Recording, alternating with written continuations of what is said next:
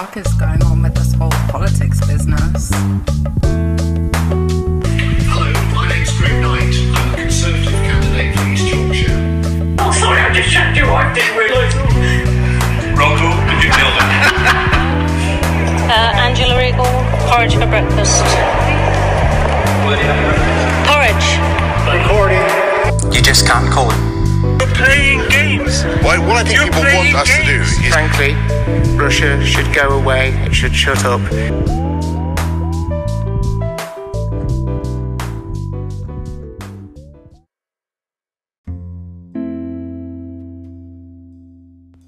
You alright, babes? Hi. Hello. It's me, Jennifer Wan. We're on another episode of what the actual fuck is going on with this whole politics business. We're going to talk about, well, what the actual fuck is going on with this whole politics business.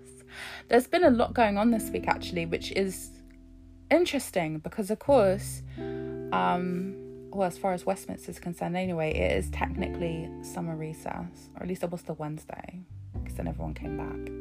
But there's been quite a lot of drama going on, even at, like, outside of that. There's been quite a lot of absolute chaos happening, and you know how I love absolute chaos. So we're going to find out all about what's been happening, what's been going on. So get comfy.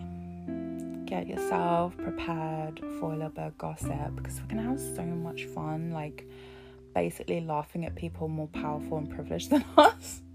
It kind of takes the edge off of being like on the bottom rung of society, don't you think?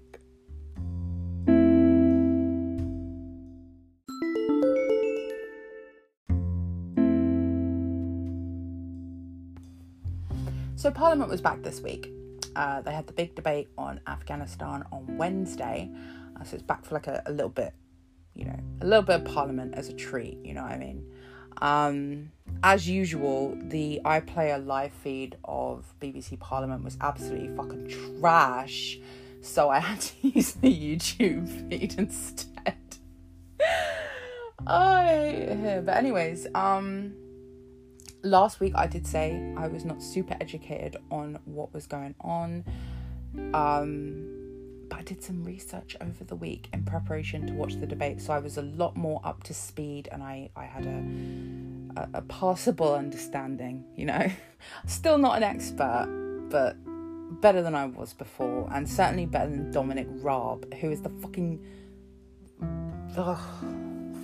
foreign secretary. Listen, when I tell you, a clown, an actual clown, let's talk about him, shall we? Firstly, this bitch was on a holiday. He was on damn holiday. Now, from what I can now tell, because I've actually done a lot more research, this was not a new thing that people didn't expect to happen. So, we withdraw from Afghanistan, right? The expectation was that something like this could happen. The government says, oh, we didn't expect it to happen this quickly. And I'm like, I mean, were you monitoring it at all? And Dominic Raab particularly, he was like, oh, I didn't know. And I'm like, you're the foreign secretary. Like, it was literally like the Foreign Office were like, nobody could have guessed how this foreign conflict would go, especially not us, the Foreign Office. And I'm like, bitch, what the fuck? So this bitch goes on holiday, okay, while all this is going on, while the fucking Taliban are, descending on the people of Afghanistan. Dominic's like, fuck it, I'm going on holiday. I can't be arsed. I'm off on my little holidays. I'm going to fucking Benidorm or whatever. I don't know where the fuck he went. I don't feel it's important. But he went on holiday. So while he was on holiday, there was a moment when he could have actually done something that would have helped people.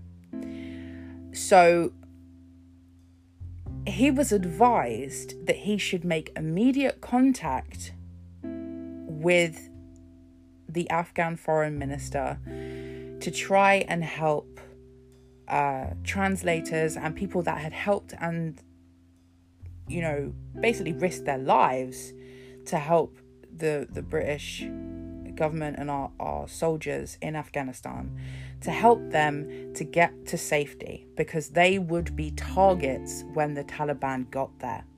So all he had to do was make a phone call. Apparently he was in Crete, not Benidorm. I feel like this story, it works better in my head if it was in Benidorm, but whatever. Anyways, so he's on his little luxury holiday.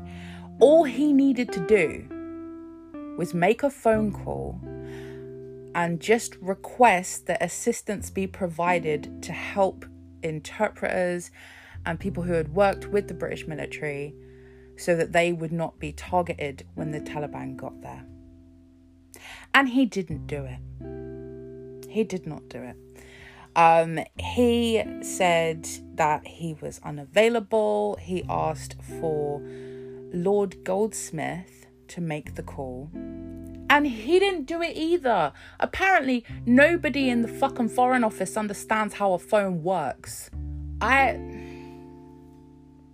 What is the point of the Foreign Office, actually? Because they can't do nothing right.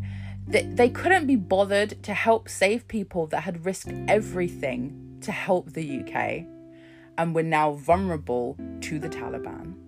They haven't helped... Now, this part I do know quite a lot about because I've been following a lot of these cases. There are a number of British citizens that are trapped in Iran, imprisoned on what are basically fake charges. And the Foreign Office has done fuck all about it. Literally. They're just like, oh, well, you know, we're trying, we're having a word, we're seeing what we can do. And it's like, well, they've been there for years at this point. What is it you've actually done? What have you achieved? What is it you do successfully?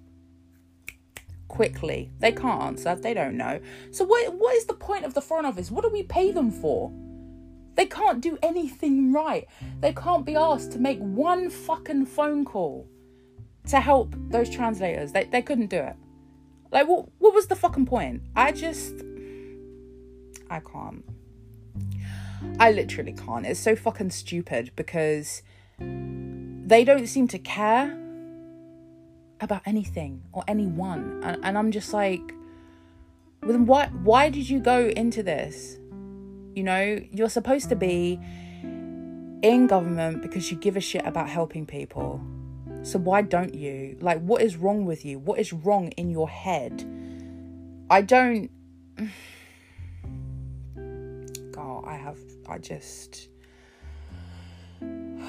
They shame us all, really. And I mean that sincerely. Jesus fucking Christ. So this debate was pretty crazy. Before the debate started, it was trailed that the British government had made plans to take in 20,000 refugees from Afghanistan who were fleeing the Taliban, but only 5,000 people would be allowed to come to the UK this year. Now, during the debate, Chris Bryant, who's a Labour MP, asked what I feel was a very important question. He said, what are the 15,000 that are left behind meant to do? Wait around and wait to be executed? That's a fair fucking question. I mean, the government had all kinds of fucking excuses. It was like, we can't take all of the 20,000 at once. We don't have enough room. Like, they literally tried to use the Britain is full excuse. And I'm like, fuck off. Are you serious? There are seriously, when I tell you this, there are so many empty properties across the UK. Just houses, flats, bungalows, probably some prefabs still knocking about. They're just fucking empty. They're just empty. Nothing's going on there. And every time we try and like say, hey, maybe we could use these, it's like, no, we can't. Well, why not? Why the fuck not?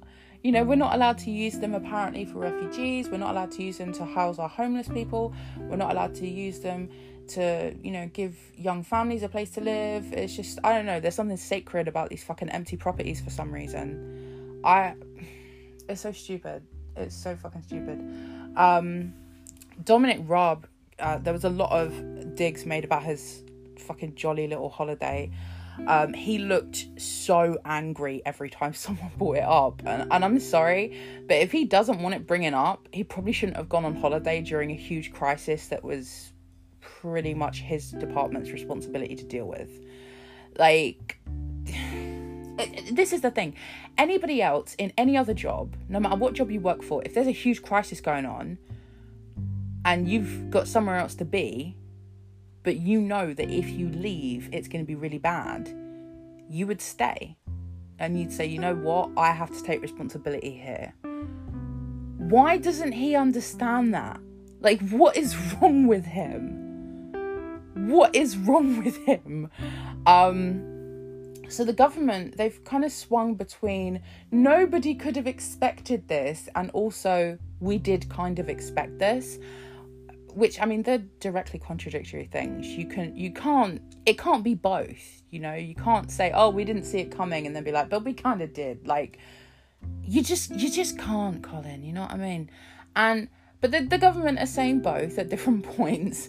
Angela Regal, who's a Labour MP, and also, I feel, a lesbian icon, she asked the question that if the government did foresee the fall of Afghanistan, why were the Prime Minister and Foreign Secretary both on holiday? Because that's right, little Miss Boris was off on her jollies too, this bitch.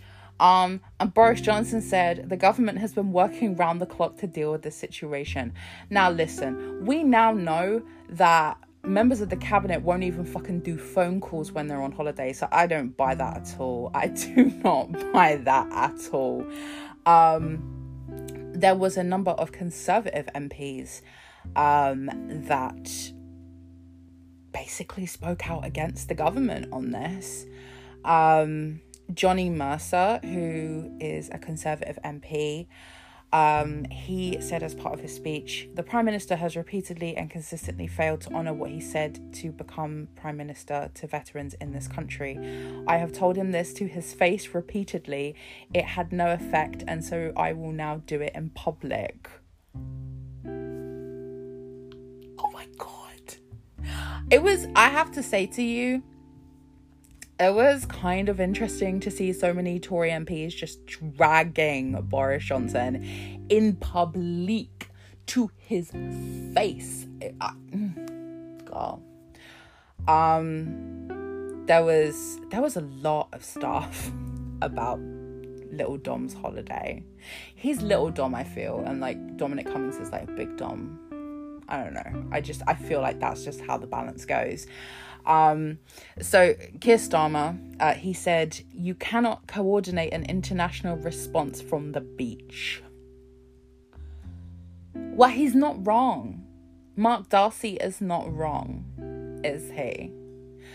Keir Starmer also said, the PM's response to the Taliban at the gates of Kabul was to go on holiday.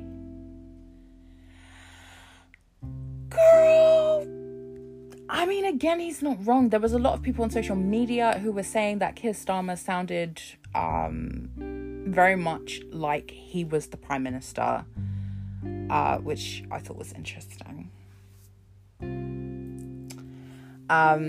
There was a moment when Desmond Swayne just sounded like an absolute fucking sociopath, and it was so gross.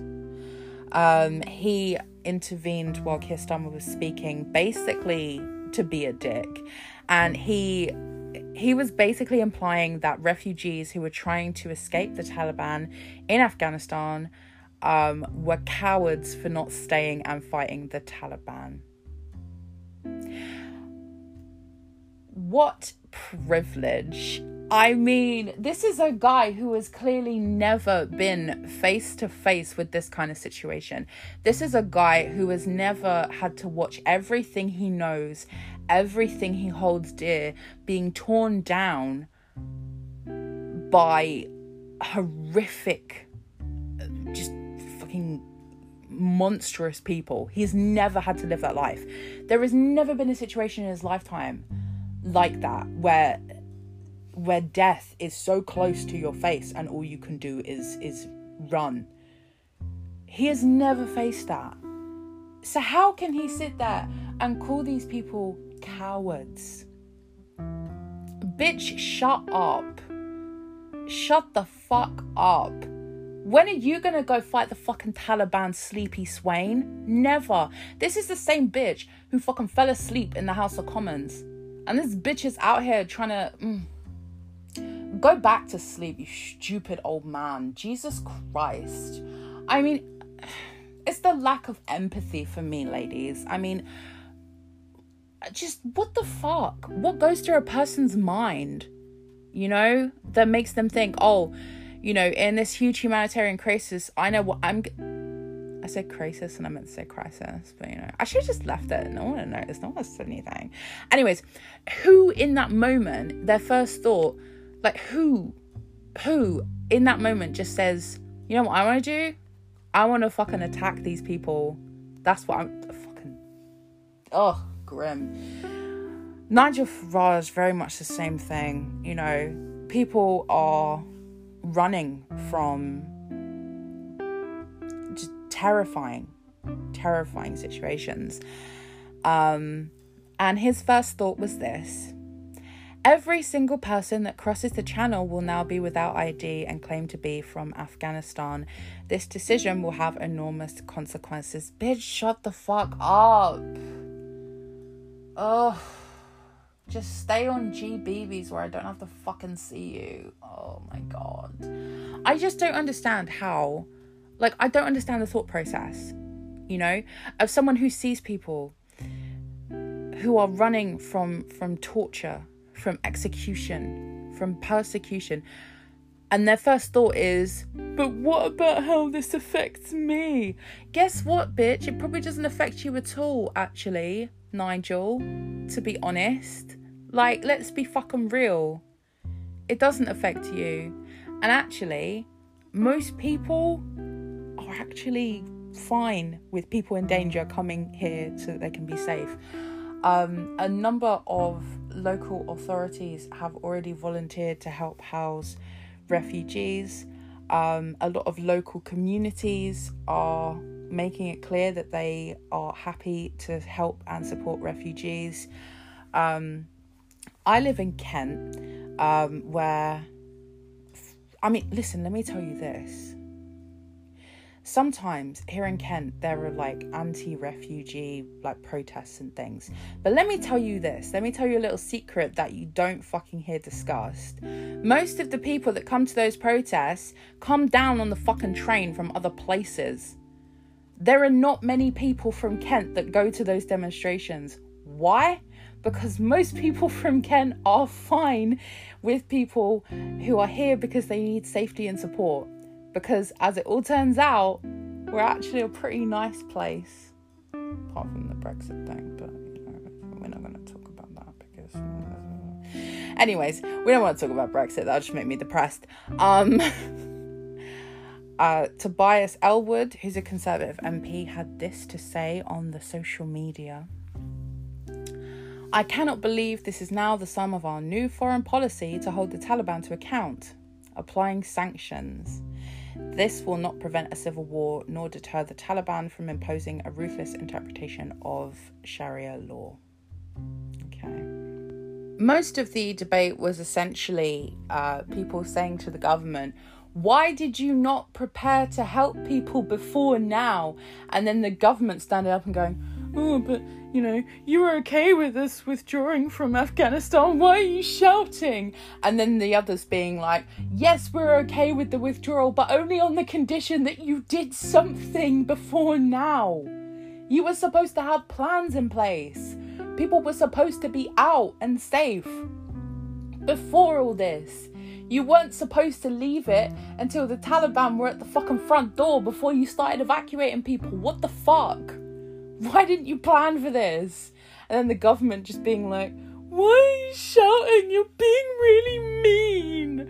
I'm still in holiday mode. I don't know what's happening. Like, it was actually quite pathetic to watch the government basically complaining because people were expecting them to do their fucking jobs. It was just, I mean, listen to this.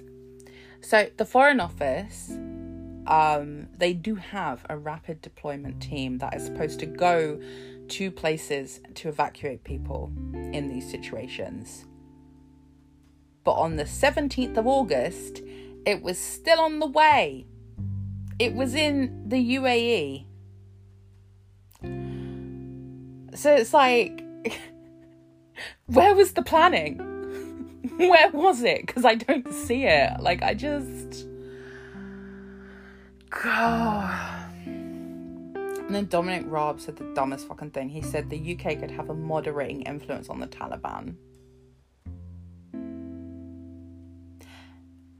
That sounds fake, but okay. Like, are you fucking kidding? Are you serious? It's just... It's not realistic. It's just not realistic. You wouldn't be having to evacuate people that had helped the British government and the British military because they were being targeted by the Taliban if the Taliban could be, you know, persuaded by our moderating influence or whatever. That wouldn't be happening. You wouldn't have to evacuate people if we were a moderating influence. So we're obviously not. It's delusional to suggest that we are. And I don't understand why he's saying this. It's fucking stupid as hell. And I'm tired. I'm so tired of this government, man. It's just one fuck up after another. Do you know what I mean? And it's like...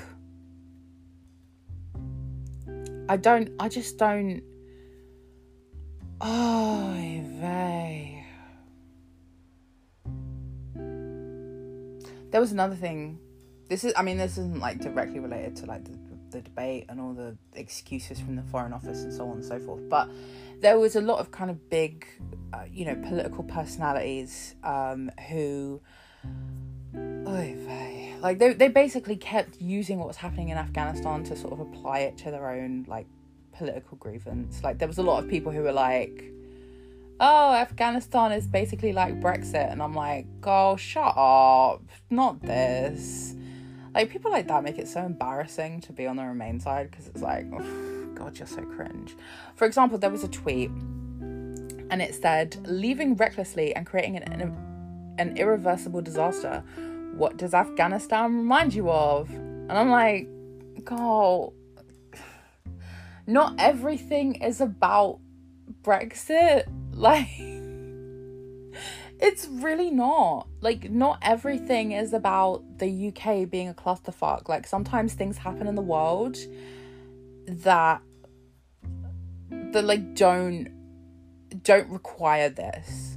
Like, don't require this whole Brexit intervention. Like, you could just say, I feel like this situation is bad, and move on. You don't have to fucking link it to Brexit. That's fucking stupid. The Home Office, in a press release, described the resettlement scheme, which will allow 20,000 people over several years, by the way, and only 5,000 people this year, from Afghanistan. They've described it as one of the most generous resettlement schemes in our country's history.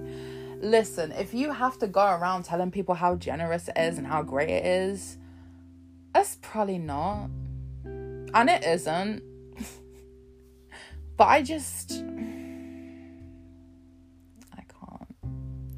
So the House of Lords joined in on this debate too.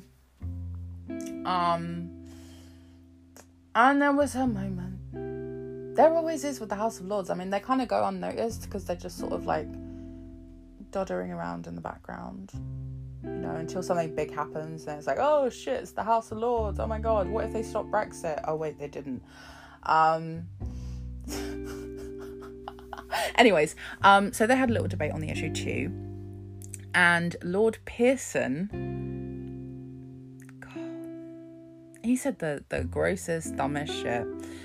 He said, I submit that it's not phobic to fear Islam, which is responsible for by far the most violence on our planet today. Bitch, shut the fuck up. Just shut up. Just shut the fuck up. Just shut up. Just shut the fuck up, basically. Firstly, like, I mean, there is never a time when people want to hear your fucking Islamophobic shit. But certainly not now. We're trying to deal with a crisis here. We're trying to help people. And you're like, oh, you know what everyone needs to hear? My hatred. No, bitch. Secondly, and actually maybe this should have been the first point, but it's too late now, so let's just say secondly. The majority of victims of groups such as the Taliban, ISIS, Al-Qaeda, Boko Haram, the majority of the victims are Muslims. And that's tea. Firstly, in this, like, in a literal sense, you know, they will attack Muslims. Like, that is just the reality of it. Most of the people that are killed by these groups, that are persecuted by these groups, are Muslims. Secondly, in the sense that they are taking Islam as a religion and bastardizing it.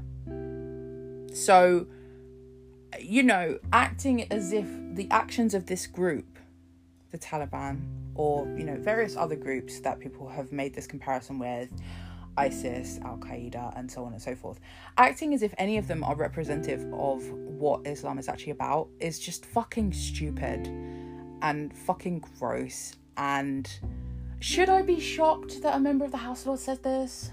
No. But I still kind of am, because I'm like, it's so easy to be a decent human being. You know what I mean? It really, really is. And I don't understand why all these people that have every advantage in their life, every fucking, just everything handed to them, can't even do the very basics of humanity and just be a nice person. Like, it's fucking insane to me. So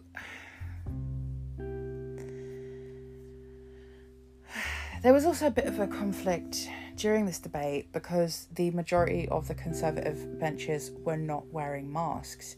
Boris Johnson's spokesman had been asked about the issue and said that the government still expected people to wear masks in crowded indoor spaces, but didn't really have an explanation as to why nobody on the Conservative side of the very crowded House of Commons was wearing one.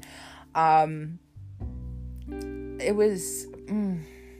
The spokesman said that it was not a mandatory requirement for people to wear masks and it was a matter for the parliamentary authorities. I would say that the staff at the House of Commons have probably got something to fucking say about that. It's the hypocrisy for me, ladies. It really is the hypocrisy for me.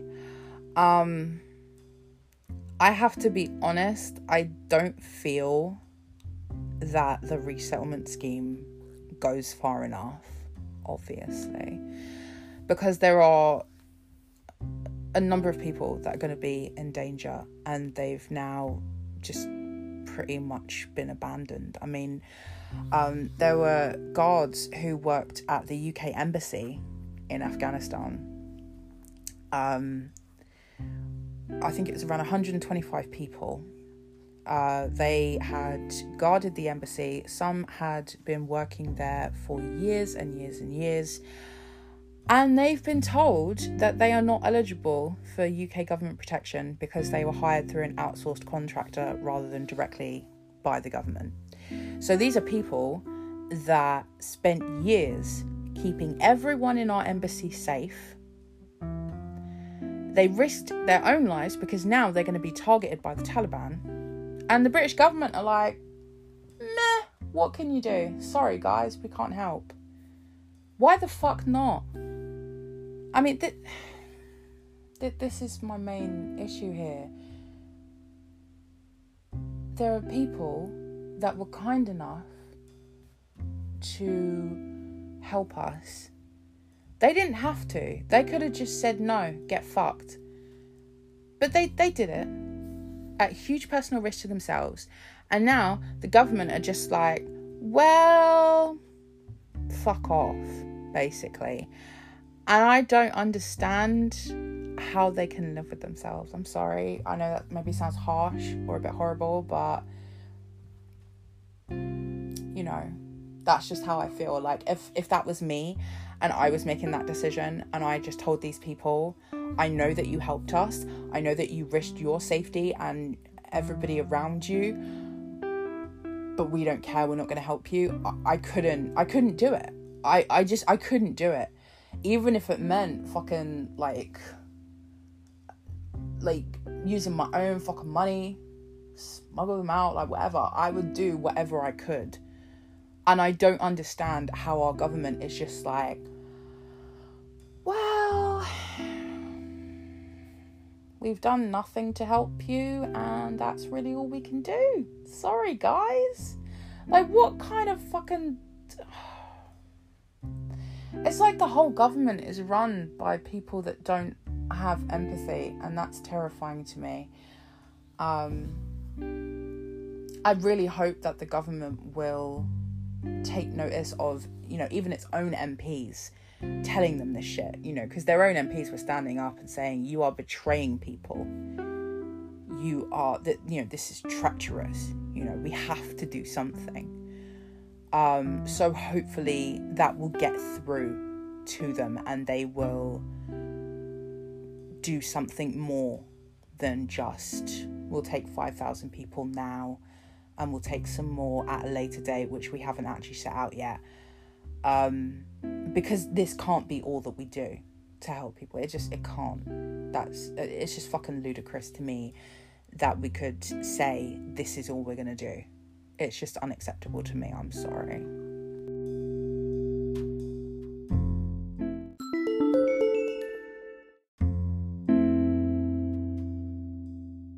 So, what the actual fuck is going on with politicians on social media?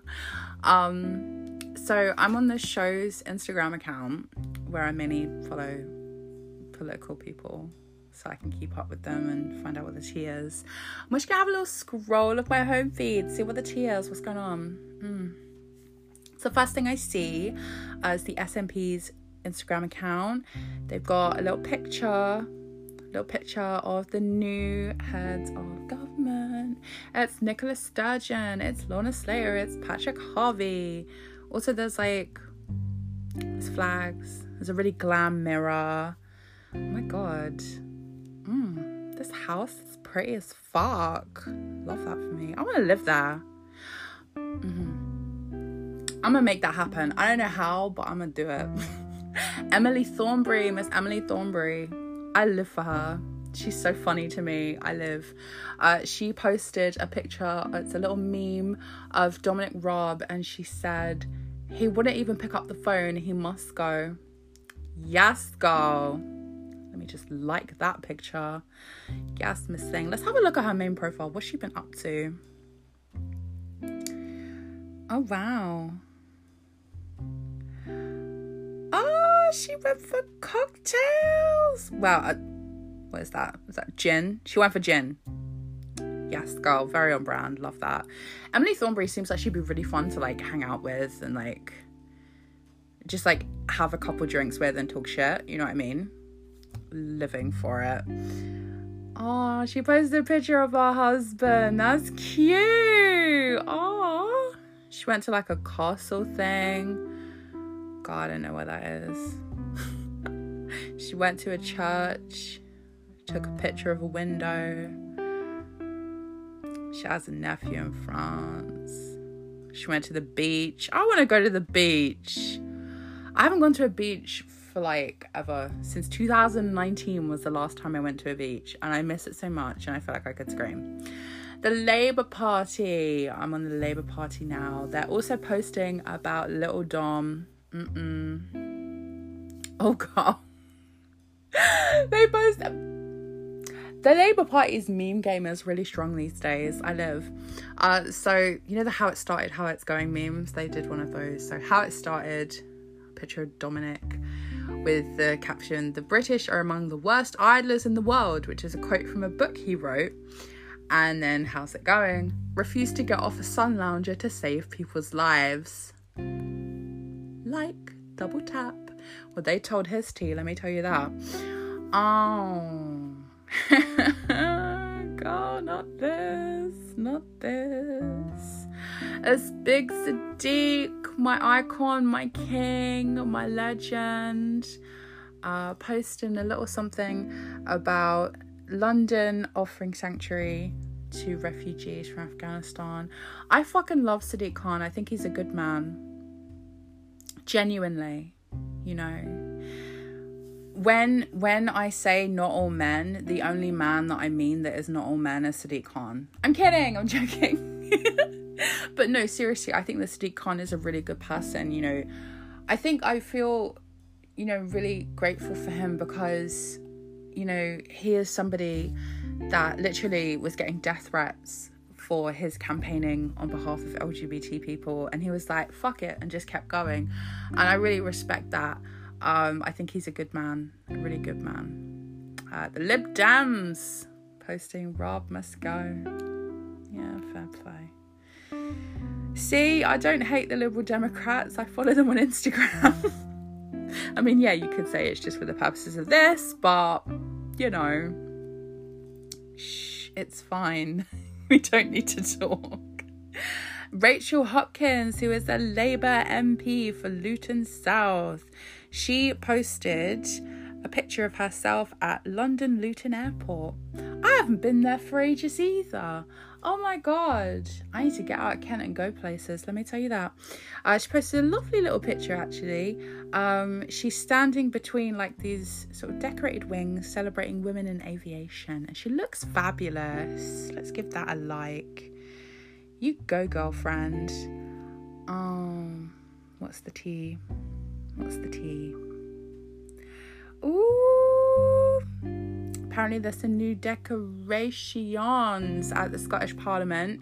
The Scottish Parliament Instagram displayed some artwork, an abstract representation of wooden boats that is on display at the Scottish Parliament. Looks cute. Nice.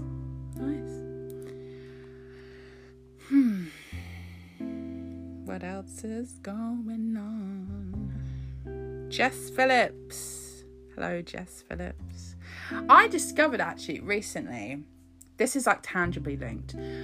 My granddad has Twitter, and I didn't know. He'd never said anything. He didn't fucking follow me. But you know who he did follow? Jess Phillips. And I was like, what's she got that I don't? Huh? Apart from, obviously, I do not hold the seat for Birmingham Yardley. And also, I'm not a member of the Labour Party. And I know that brought shame on our party. But at least I didn't join the Tories. Come on. Anyways, I was mad as hell. He followed her. He followed Jeremy Corbyn. He followed Diane Abbott. He followed Piers Morgan. And I was like, okay, what the fuck? The others I could understand, because like Labour's your party and maybe that's, you know, whatever. But Piers Morgan,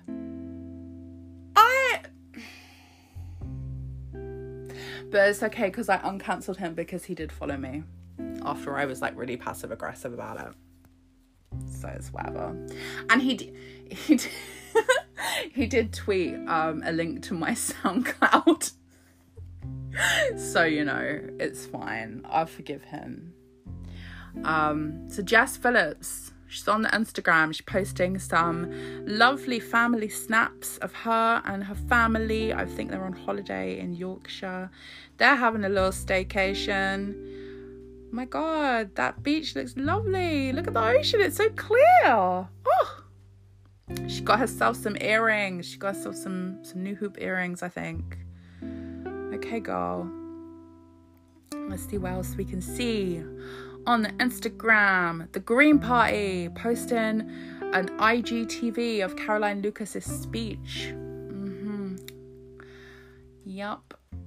It looks like that person that wrote in earlier was right. I guess everyone really does love Caroline Lucas. Plaid Cymru posting about some new jobs they have. They're hiring for a communications officer in Cardiff Bay. I might move to Cardiff. No. I can't just go to Cardiff, right? Unless... No! Oh my God! Can you imagine though? Like, me, a serious person? That'd be crazy. No, we mustn't. They also posted about Liz Saville Roberts, who did give a great speech during the Afghanistan debate, demanding that Dominic Raab should resign or be removed from post. Yes, girl. Not only is she an icon because of her iconic pink hair, which I'm sorry, but we have to stan, but she's an icon for what she says. We had no choice but to stan. They also posted the little snippet of her speech in Welsh as well. They do tend to post everything in English and Welsh, which I really appreciate as someone trying to learn Welsh, because it's really great practice for me. Thank you, guys. The Green Party as well also posting about pay ratios. Yeah, that stuff depresses me. It's so hard being poor. The UK Parliament Instagram posted about lighting up in support of the launch of We the 15, which is a campaign by people with disabilities ahead of the Paralympics in Tokyo. So that's exciting. I'll be watching. Of course, you may have remembered I discovered that I'm actually interested in watching weightlifting, so that'll be fun to watch. And I like swimming just because I like water. I'm an Aquarius. It's just how we are. Oh dear. I feel like I can't say that. Oh, that's problematic. Oh, let me like that. That's pretty. It's unrelated, but still. Kate Osborne, who is a Labour Member of Parliament, has posted about climate change. She's put up a little video. She's also cross-posted it to TikTok. We've got more MPs on TikTok, you guys. I kind of live. I don't know. I just kind of live. Scottish Government is posting about vaccinations. 16 to 17-year-olds are now eligible to be vaccinated if they would like to. They may get an appointment letter in the post, but they can also apply online and register for an appointment. Wow.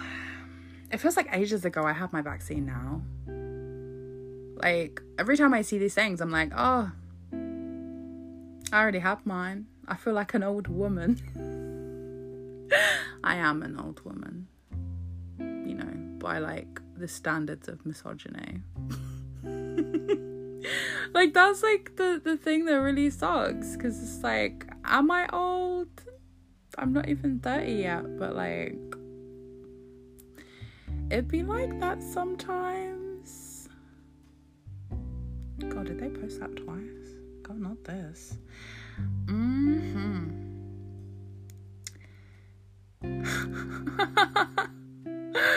Oh, wow. That is... Oh, my goodness. I don't even know how to respond to that, because...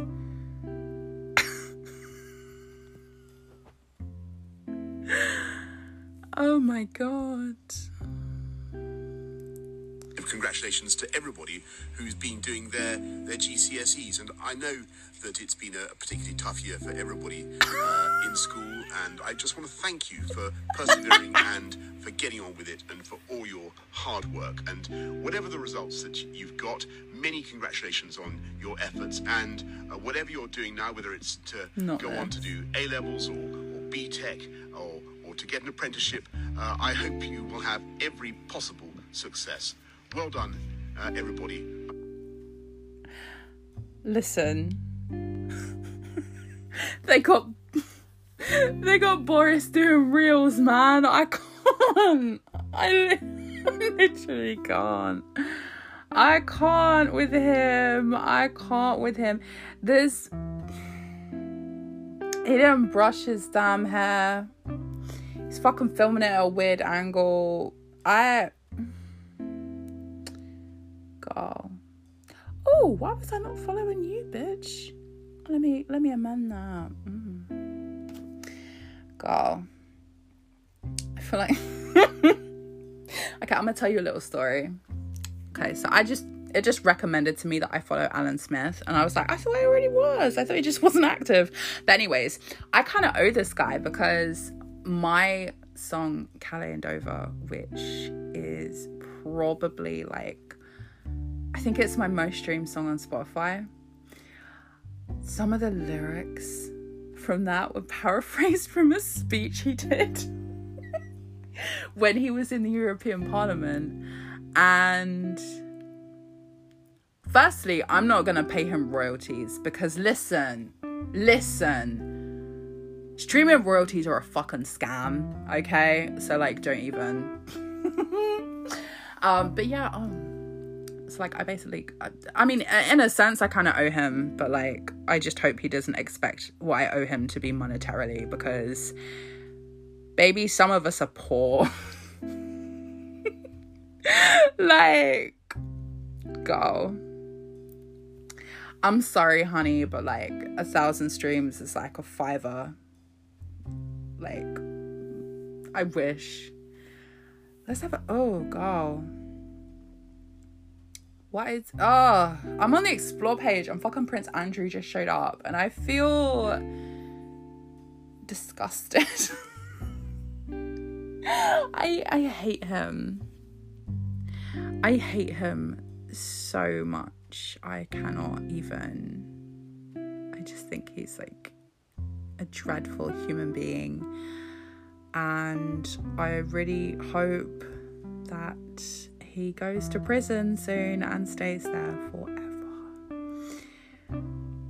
God, not this. Who is that? What on earth? I don't know who that is. I'm really confused. Oh my god. Let's check some stories. Sarah Owen has posted a little story to let people in her constituency know that they can get in touch with her about their loved ones needing support in Afghanistan. We love to see it. An icon. New green Surge. So that was on the Greens Instagram story and I got all excited. I kind of would love that, you know. I would. I'm not gonna lie to you. Ooh, girl. Labour is smart. They are posting their memes to their stories as well as their main feed. That's smart. They must have someone good working in their social media team. Oh, this is cute. The Scottish Parliament have like a story. It's really great content. They must have someone good in their social team too.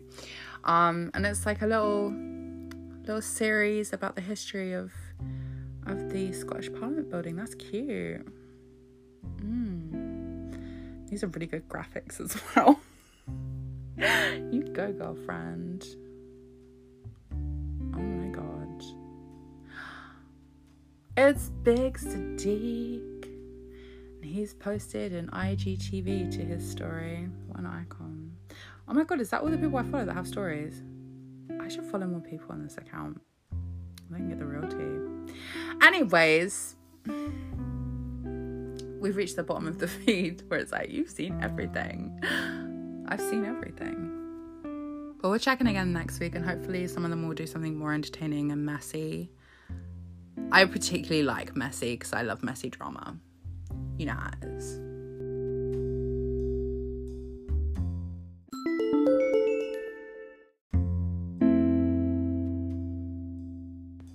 So I did say earlier about local authorities who were stepping up to offer support with, you know, housing and accommodation for refugees from Afghanistan. My local council has failed to do so. God, it's so great living in a Tory area. If you couldn't tell, that's sarcasm. I'm very angry about this. So Dartford Council, where I live, oh shit, they haven't actually said anything about this really. Other councils across Kent have, and it's sort of Dartford Council's just sat there like, I don't know what we're gonna do, probably nothing. But you know what they did do? So fucking stupid. They superimposed an image of the council leader Jeremy Kite onto a cartoon for some reason. I think this is for a presentation. I don't know like what the context of it was. It was tweeted by Jonathan Hawkes, who was formerly a part of the council, and he was the leader of the Labour group. He was very good actually, and it was a shame that he lost his seat. Dartford Council is just so fucking embarrassing, man. Honestly, truly, so embarrassing. I was actually thinking about Dartford Council the other day because they've done up our like town centre, but several years too late because, you know, they've put in a couple of new bits. You know, we've got some new benches. They've planted some things. And that's nice. I guess the whole thing is like an attempt to drive people back to the town centre. But the problem is that all the shops are gone. So it's like, well, there's nothing to come back for, is there? Do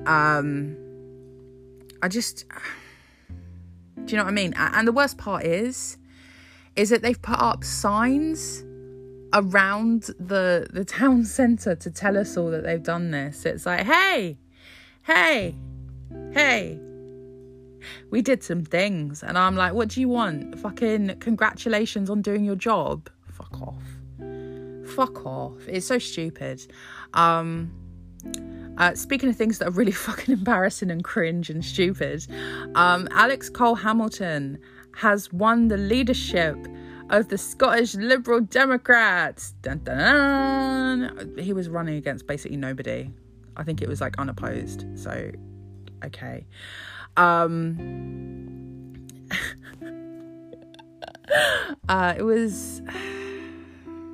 was a bit cringe. They did a little announcement.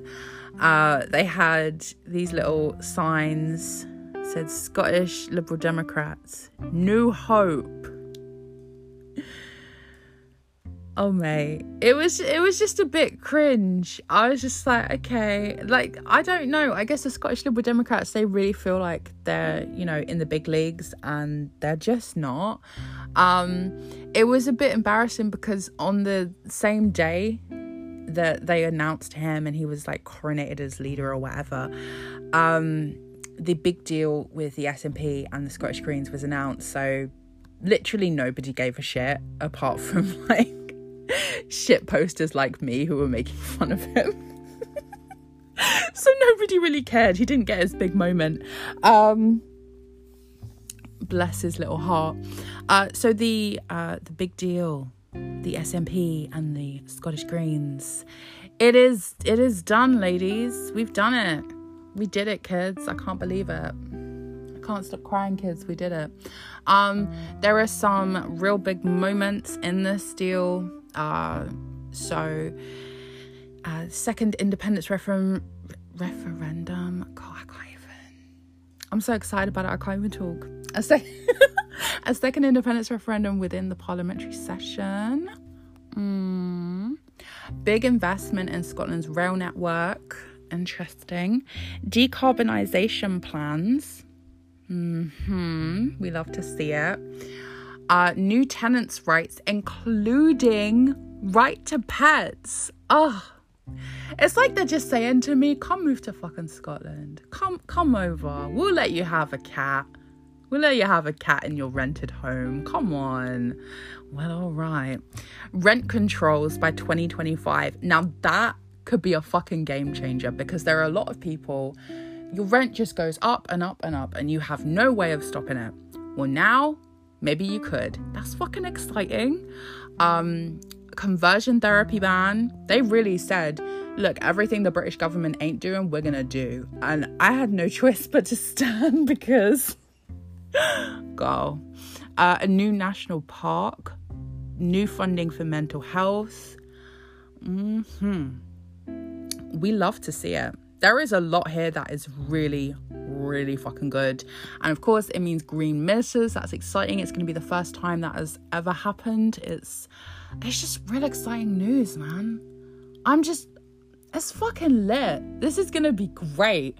I really cannot wait to see how it all turns out. I'm really excited at all the opportunities that this gives to not just the Scottish government, but also to the people of Scotland. I mean, can you imagine having rent controls, not having to hand over huge parts of your paycheck to some landlord because the government's like, we're going to put controls on that. We're not going to let you exploit people just because they need a place to live. We're going to sort that out. Imagine, I mean, this sounds really dumb. Like, whenever I talk to people that own property and I say things like, you know, I wish I could have a pet, but I can't. And they're like, why don't you just go to a shelter? And I'm like, because my landlord won't let me have one. And they look at me like, huh? What do you mean? Like, they don't understand. Like, these are things that are such a big deal. Whenever the British government, you know, has discussions about housing, has policies about housing, most of it is aimed at homeowners. It's not aimed, or it's aimed at people that are going to be shortly homeowners, you know, because they're going to get on the ladder. There is not a lot in there about tenants, you know, renters. And it's a really big deal for me to see a government that is thinking about people that are renting. Because a lot of the time people are not. And so it's nice to see that I'm in someone's mind, especially someone as iconic as Nicola Sturgeon or Patrick Harvey or Lorna Slater. We had no choice but to stand these iconic legends. We really, really didn't. So what else happened this week? Let's have a look. So... God, not this. I'm going to talk a little while about the Greens of England and Wales having their little leadership contest that's going on at the moment. What I did find interesting, there was a little article about it that I read this week from two of the candidates, because there's quite a few candidates that are running together as a team, which is not unusual in various different aspects of the Greens, both in Scotland and England and Wales.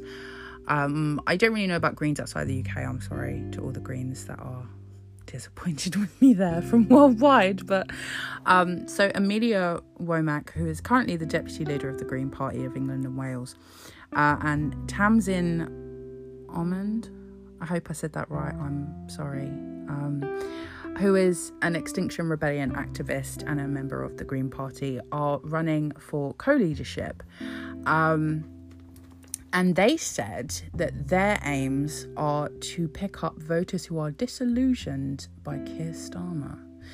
So I think they're kind of looking for kind of the forever Corbyn people to come to the Greens, which would be interesting to me, because I remember I'm about to be petty. I remember a lot of like forever Corbyn people who I guess thought the whole Corbyn thing would never end, who were like, the Green Party should just like allow itself to be eaten by Labour and they should just come and join us. Oh, how the tables have turned, my friends. Oh, how the tables have turned.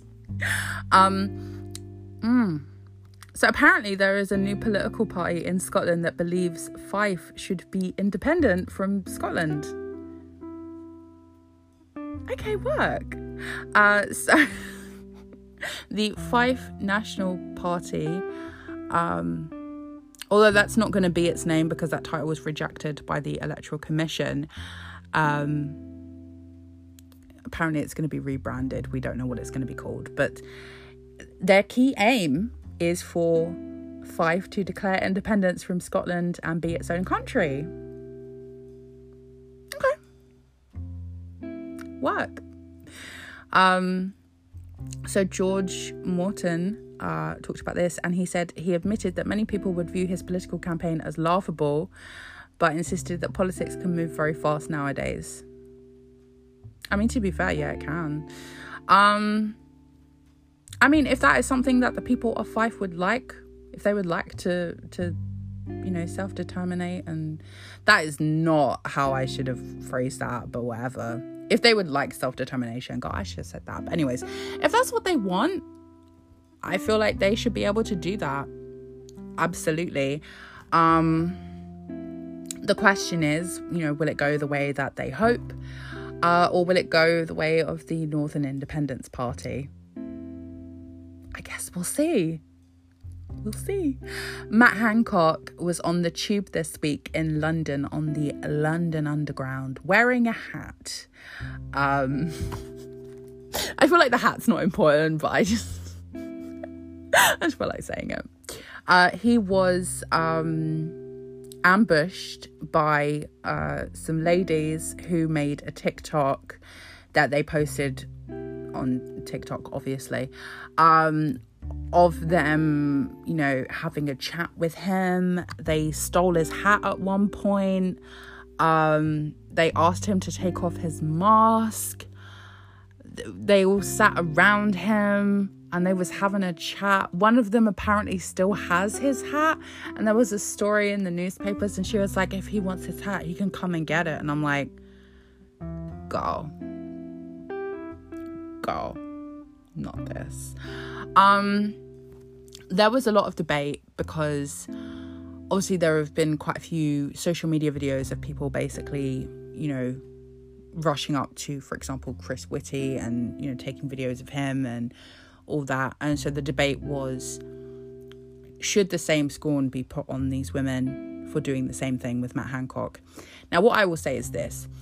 I personally do not believe that you should film strangers without, well, anybody without consent. Like, even my friends, if I'm filming, I will ask them if they want to be on camera or not. Like, I don't just like film them and like put it on the internet because I'm not a dick. You know, and I don't believe that you should just go up to people that you don't know and start talking to them and touching them. Personally, myself, like, you know, regardless of gender, I would say that is wrong to do. I do feel that the reason I feel so strongly about this is because as a woman, this is something you experience all the time. There are a number of times when I'm just like walking down the street, or I'm just sat on the tube, or I'm just trying to fucking live my life. And I mean, yes, most of the time, like, I'm not being filmed, like someone's not like filming me for a TikTok or whatever, but like, you know, someone will come up and they'll start talking to me, and I'll make it clear I don't want to have a conversation, but they'll keep going. I've had people like physically trying to like grab me and touch me in public, and I'm like, get the fuck off me. And so I, you know, for me, it's like, I don't feel people should be doing that to Chris Whitty, to Matt Hancock. If they're a guy, if they're a girl, I don't think that's an appropriate way to behave in public. There are some people saying, oh, but Matt Hancock looked like he was having fun. So, you know, I don't want to remove his agency as a person. You know, it's his life. If he wants to like hang out with all these girls and whatever, I shouldn't be able to tell him that he can't. But I would just say, me personally, I wouldn't think it's appropriate to just go up to anyone and start like stealing items of clothing from them or like whatever. That just strikes me as weirdo behaviour. I wouldn't do it. So some lighter news. Amy Callaghan, who is a MP for the SNP, got engaged this week, and she posted such a cute fucking picture. She had the ring on, and her fiance's hand was there too, and then her dog put put the little paw on the hands, and I was just like, oh my god. It's a really pretty ring though as well. I was like, oh, that's nice. And he proposed on the beach, which I think is so lovely. And I'm just so happy for her. And I feel like she really deserves to be happy. And yes, queen, work. Icon, get married. Please have the dog involved in the wedding, because I feel like the dog is an icon too. A little bit of sad news in regards to Geronimo the alpaca, I'm afraid. There was some hope that the High Court may do something to help save him, but unfortunately the decision was that he should be, I don't want to say executed, but like executed, you know what I mean? Okay, put down or whatever, because I think it's only executed if someone's done a crime or whatever. But that's sad news. I feel sad about it. Apparently, Geronimo's friends and supporters have a plan. They are going to put lots of different alpacas in the same field that look like him, so that no one knows who is the real Geronimo, and so that they can't execute him. But I have a feeling that is not going to end well. I feel like it's going to end with all of the alpacas being executed, if I'm honest. Like, not to be cynical, I just feel like that's what's going to happen, and that would be really sad. And I'm praying for you, Geronimo, buddy. You are in my thoughts. Lots of love. A Conservative MP has been given a 28-day driving ban after admitting speeding and asking to be banned to avoid hypocrisy. God. So Paul Bristow, who's a Conservative MP for Peterborough, Peterborough's had a really bad run of MPs when it comes to driving offences. Like, Jesus. So he represents Peterborough, and he was caught speeding. I was going to try and work out like how many miles per hour over, but I can't do maths right now. So anyway, he was doing 76 in a 50. You guys can work out at home how much like over the limit that is, because I'm going to be honest, I can't. Let me use a calculator for this. Hold up.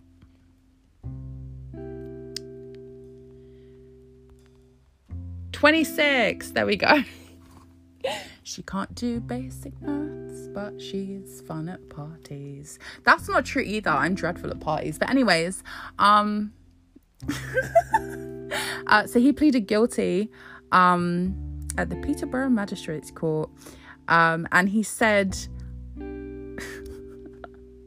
in a column for the Peterborough Telegraph that he writes, "Only by asking to be disqualified can I look my constituents in the eye." I mean, you know what? It's actually kind of nice to see a Conservative MP actually fucking taking responsibility for himself. Like, fair play, I guess. I mean, I don't drive, so I don't know if like driving that fast is like necessary at any point. I don't really see that, like, it seems a bit like a dumb thing to do personally, and I should learn to drive, but like I'm scared. So there has been a campaign that has been going on and has gotten a lot of new coverage recently. A number of Gurkhas have been protesting at Downing Street. So they are veterans who fought as part of the British military for us, and they are protesting because their pensions are not to the same level as other soldiers who fought in the same conflicts and took the same risks. One of the protesters was recently hospitalised and had to stop the protest, but then went back as soon as he was cleared from hospital and continued his hunger strike outside of Downing Street. The government have agreed to talks to try and resolve the issues of unequal pensions. So hopefully something can be done, and they will actually be taken seriously and treated with compassion by the government. But this is the government that we're talking about, so who fucking knows? You know what I mean? But we can only hope that they are given the respect that they deserve, because, you know, they served just the same as everybody else who, you know, risked their lives for the rest of us, and they should be given the same pensions, I feel. I don't even know why they're having to have this. Do you know what I mean? It's like one of those things where it's so simple. It's like, you shouldn't need for a hunger strike to happen for you to understand this.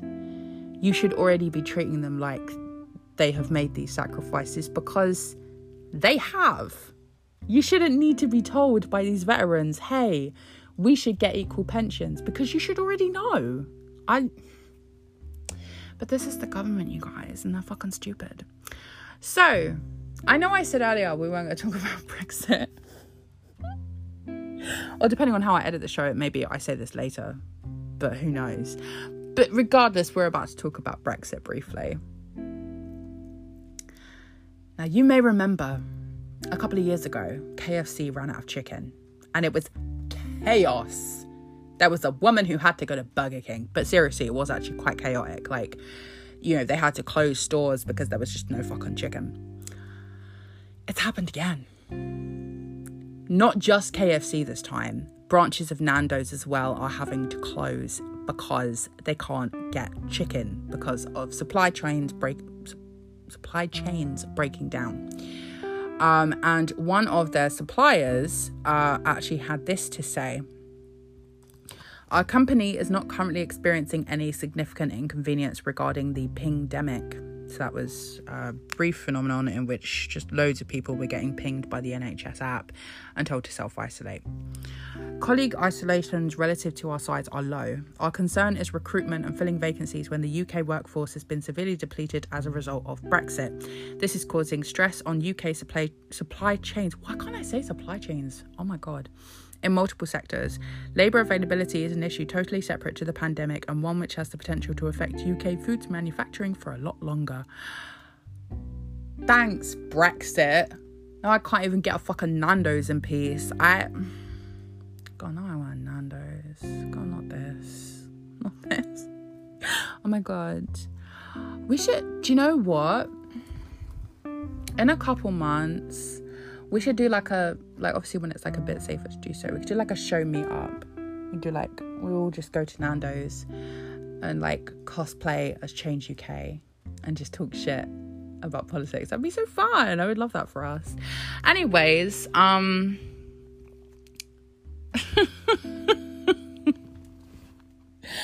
don't even know. Do you know what? I got a push notification about this. And I just thought to myself, firstly, there's a name I haven't heard for a while. Secondly, oh my God, not this. So, former Member of Parliament for Sheffield Hallam, Jared O'Mara, has been charged with 7 counts of fraud.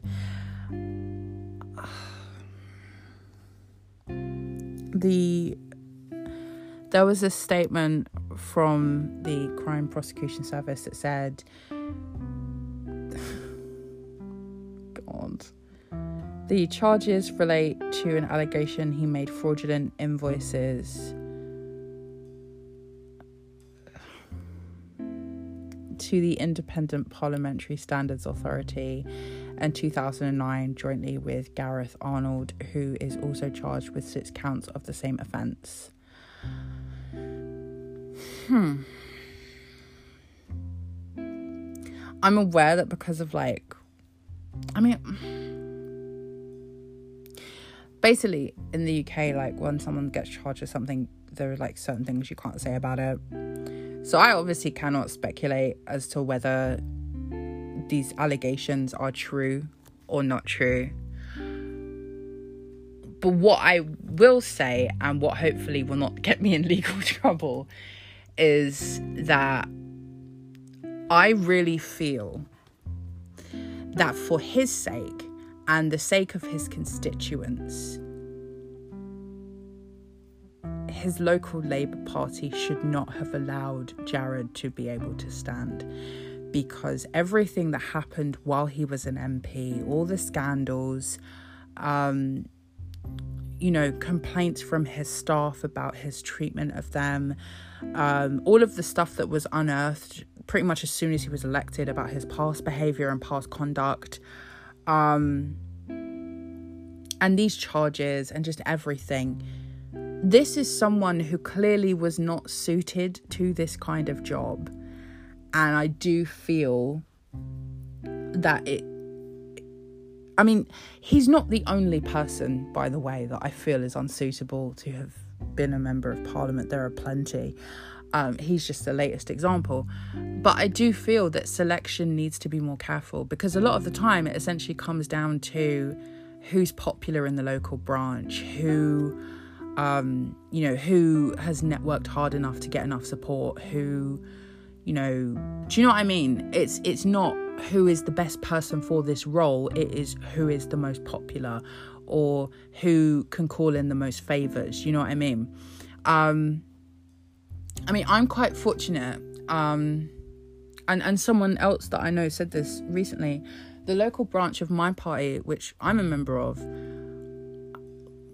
none of us are able to stand as candidates because our party does not stand candidates in our area. So we just, we vibe, we get along, it's all good. There is no conflict because we're not competing for anything. We're not all trying to backstab each other to get, selected. There's none of that. None of that's going on. It's very chill. And I feel very fortunate for that. But I feel it is important that more thought is put into selection, because evidently there are people getting through this process who really should not. They're clearly not suitable, but they get selected anyway. They stand and then they massively fail. And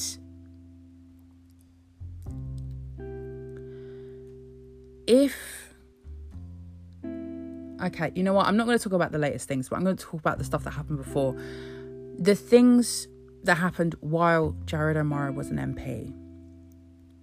The poor treatment of his staff, shutting down his office on a whim, and the things before, the horrific social media statements, all the stuff with fucking Girls Aloud. Yes, he bears responsibility for all of those things because he is a grown man. But when he was selected, when he was in office, it should have been clear, and it probably was clear to a lot of people, that he would not do well. He was not somebody who could,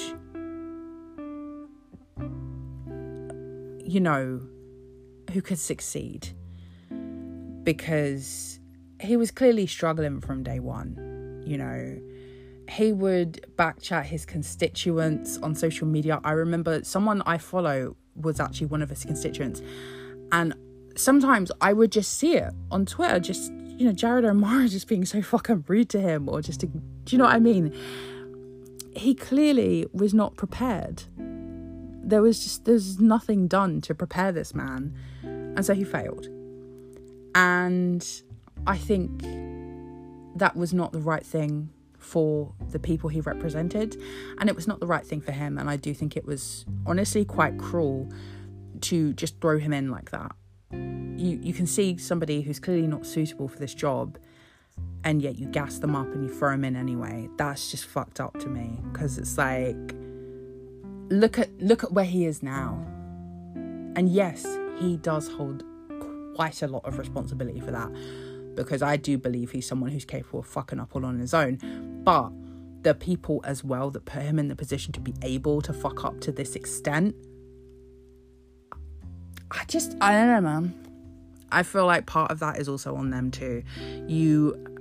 When you have the responsibility and the power of selecting candidates, you have to use it carefully, because otherwise you end up with these situations, and that's not cute. That's not gorgeous.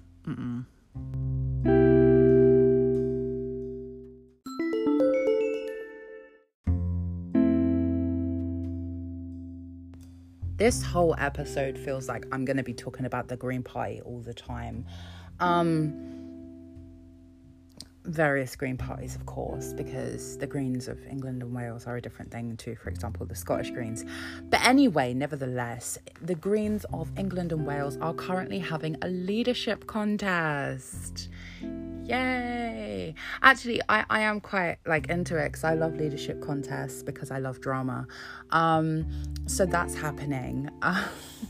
So I asked on social media, I put out a little call to action, I suppose. I don't even know if that's the right word, but anyways, I asked members of the Green Party to get in touch with me and tell me how they're feeling and what they're thinking and what are their big thoughts ahead of this leadership contest. And we're going to talk about it right now. I want to say firstly and specifically, and I did say this to all the people that did write to me about this, because originally I was going to have someone come on the show, but what I discovered when I started talking to people was that there are a lot of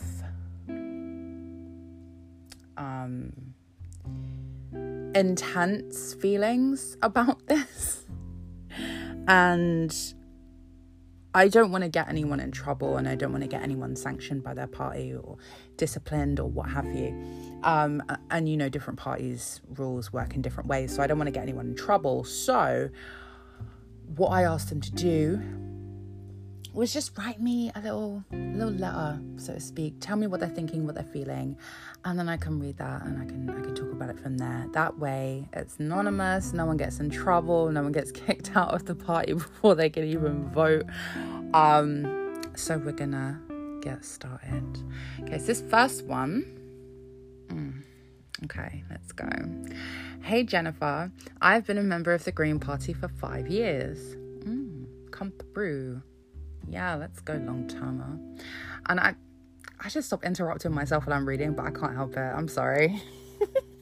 Okay, let's get back to the letter. And I am passionate about creating a better, safer world for everyone.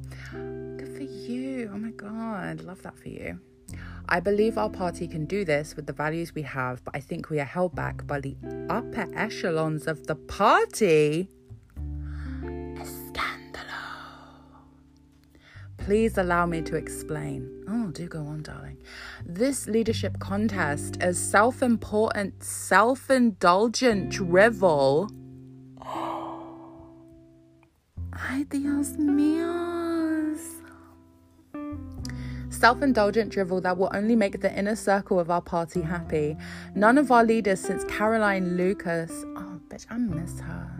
I thought she was great. I thought she was grand. Sorry. Anyways, none of our leaders since Caroline Lucas have made an impact or done anything of value. Ooh.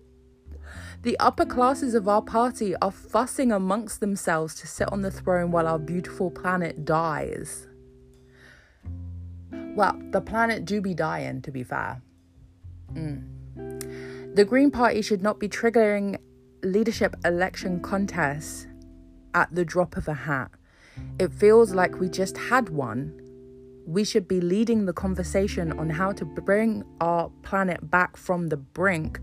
But instead, we are arguing on Twitter about... They use, I don't know if it's a word. It's like an acronym that became a word. Like, you know how, BAME never used to be a word? You would just say BAME. And then people started saying it like it was a word. And I was like, girl, not this. Anyways, they used an acronym that became a word. But I'm aware that some people do find it really offensive, so I'm not going to say it. Because even though I disagree with the people that this word is normally aimed at, I don't want to, I'm not in the business of saying things that people don't like. Well, no, that's not true. I say things people don't like all the time, but I'm not going to be purposely disrespectful. like, if someone feels like something is an offensive thing to call them, I'm not gonna say it. Because, like, I wouldn't like it if someone did that to me. Like, if someone just, like, started calling me the N-word, I'd be like, what the fuck? What the actual... What? And it happens. People have done it. But anyways, oh my God, I've gone way away from the point. I'll replace it with something else. Like... Friends of J.K. Rowling. Okay, let's go with that. But instead, we are arguing on Twitter about whether friends of J.K. Rowling should be flushed down toilets. Girl, who's arguing about that? And who gets to use what toilet? And what even is a friend of J.K. Rowling anyway? And why is everyone so obsessed with toilets? Good question. That is not why I came into politics, and I'm sure I'm not alone. I feel the only leader we could have who is worth a damn would be Caroline Lucas, and I hope with all my heart that she will consider coming back to lead the Greens out of irrelevancy and into the future. Wow. I mean, that's a lot to unpack, and that's just the first one. I did not realise there was so much conflict in the Green Party. I mean... I don't mean this to be offensive to members of the Green Party because I love you guys, but I thought they were just like chill and like, you know, just trying to save the planet and be chill and, you know, sometimes vegan and things and recycling. Like I didn't know there was like all of this anger held inside. Okay. I mean, unfortunately, Caroline Lucas is not going to come back and become leader. Certainly not in this contest anyways, because she missed the cut-off date to stand. And she already did that and she stood down. So I'm assuming there is a reason why she did that. And so therefore there is probably a reason why she wouldn't want to stand again. Maybe. I don't know. I don't know her personally, so I can't really tell you. I did enjoy Caroline Lucas as leader of the Greens. And when she was co-leader with Jonathan Bartley as well. And I think she's a great MP. So, I mean, I would assume she would continue to be, you know, I mean, she is kind of what everyone thinks of when they think of the Green Party, to be fair. So, I guess she can continue doing that. But I'm sorry, I doubt you're going to get your wish at this particular moment for her to be leader. I'm sorry. But my goodness, flushing people down toilets... drivel, my God, I didn't know there was so much anger within the Greens. Okay, let's read the next one. Hello, I am so frustrated. You see what I mean? There's a lot of frustration, a lot of anger going on in this party that I did not know about. I am shooketh, as the children say on the Twitter. I am so frustrated as a long-standing member of the Green Party. I have campaigned for this party. I have given my time, my sweat, and lots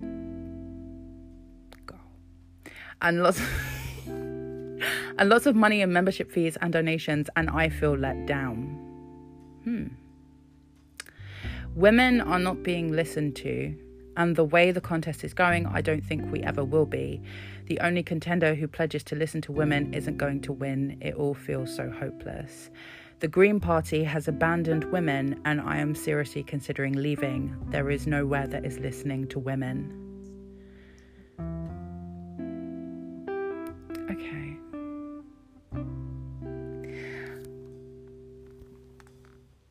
Right. Okay. I mean,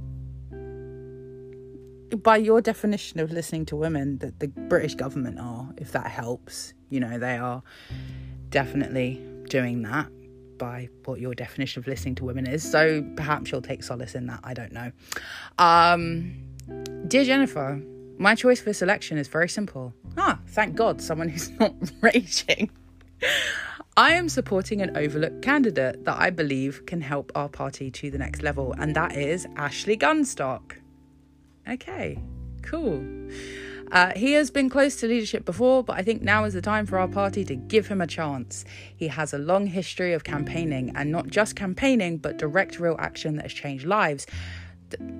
Listen, this feels like this email came from Ashley Gunstock himself, but it actually didn't. So he's got stands, that's all I can say.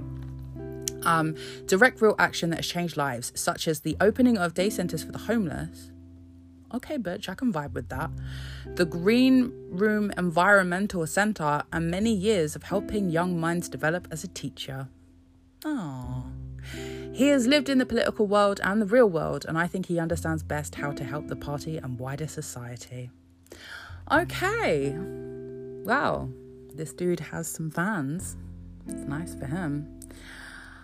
Hi, Jennifer. I am a Green Party member and a trans woman. Watching every political party in the UK rip themselves apart over people like me has been heartbreaking. The trans community do not want to hurt anyone. We do not want to steal your kids away and convert them. We do not want to force lesbians and gay men to be with us. All we want is to live peaceful and dignified lives. But we have been turned into monsters by society, and now this has arrived in my party. Wow. My God. I'm heartbroken to see this turn into a huge conflict. We don't want to take anything from women. We simply ask that we are treated with the same respect and patience that we give to those that are different to us.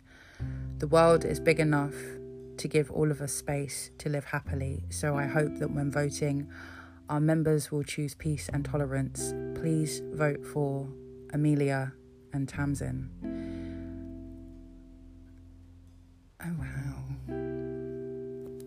I think, you know, what a lot of people, because it does seem already, you know, we're only a little way into this leadership contest, and it really does seem that it has been kind of overtaken by people shouting at each other about, you know, trans rights. And I think what a lot of people forget is that there are real people involved in this. You know, there are trans people who are, as we've just heard, just trying to live.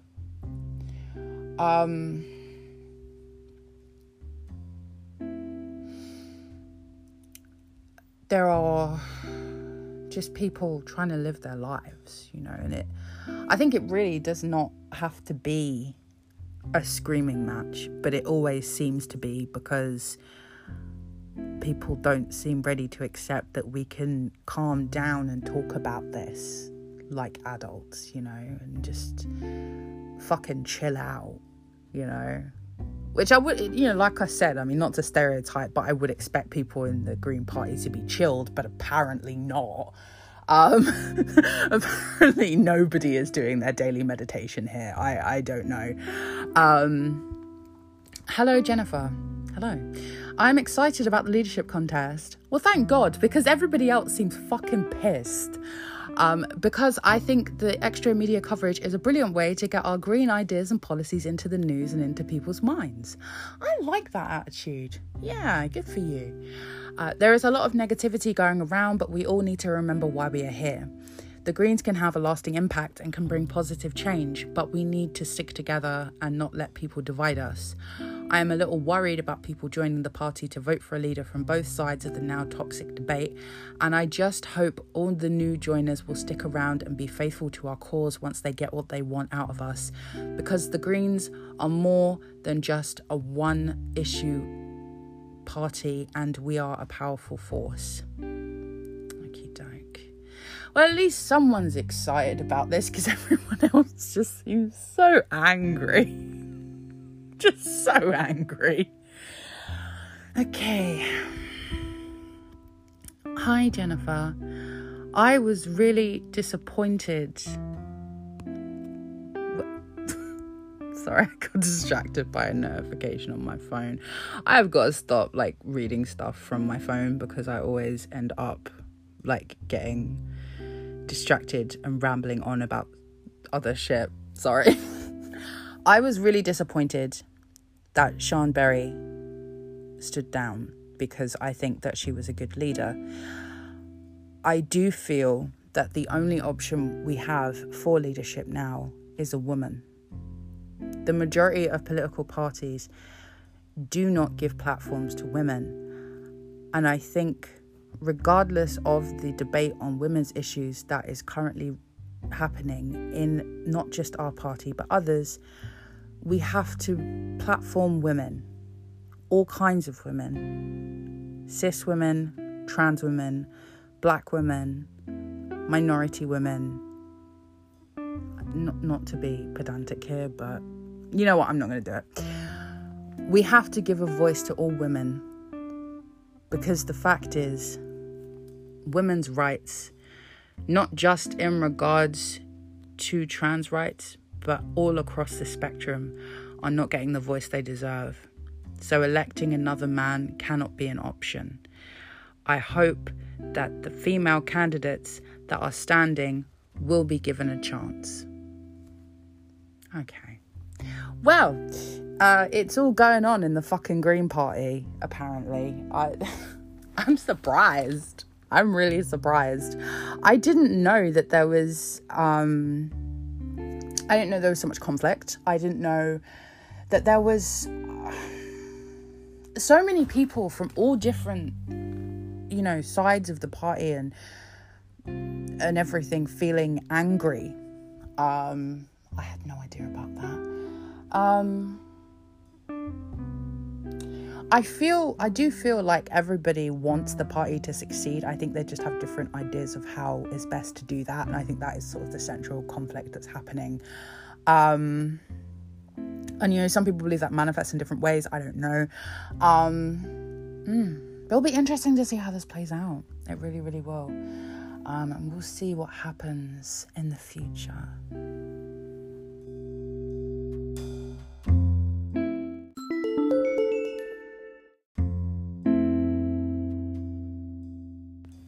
That is all for this week.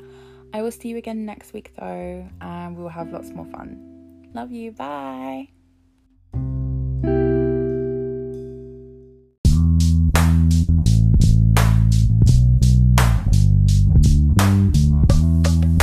What the actual fuck is going on with this whole politics business? Hello, my name's Greg Knight. I'm a Conservative candidate for East Yorkshire. Oh, sorry, I just checked your wife, didn't realise. Rocco, did you kill them? Angela Regal, porridge for breakfast. Porridge. Recording. You just can't call it. You're playing games. What I think people want us to do is... Frankly, Russia should go away. It should shut up.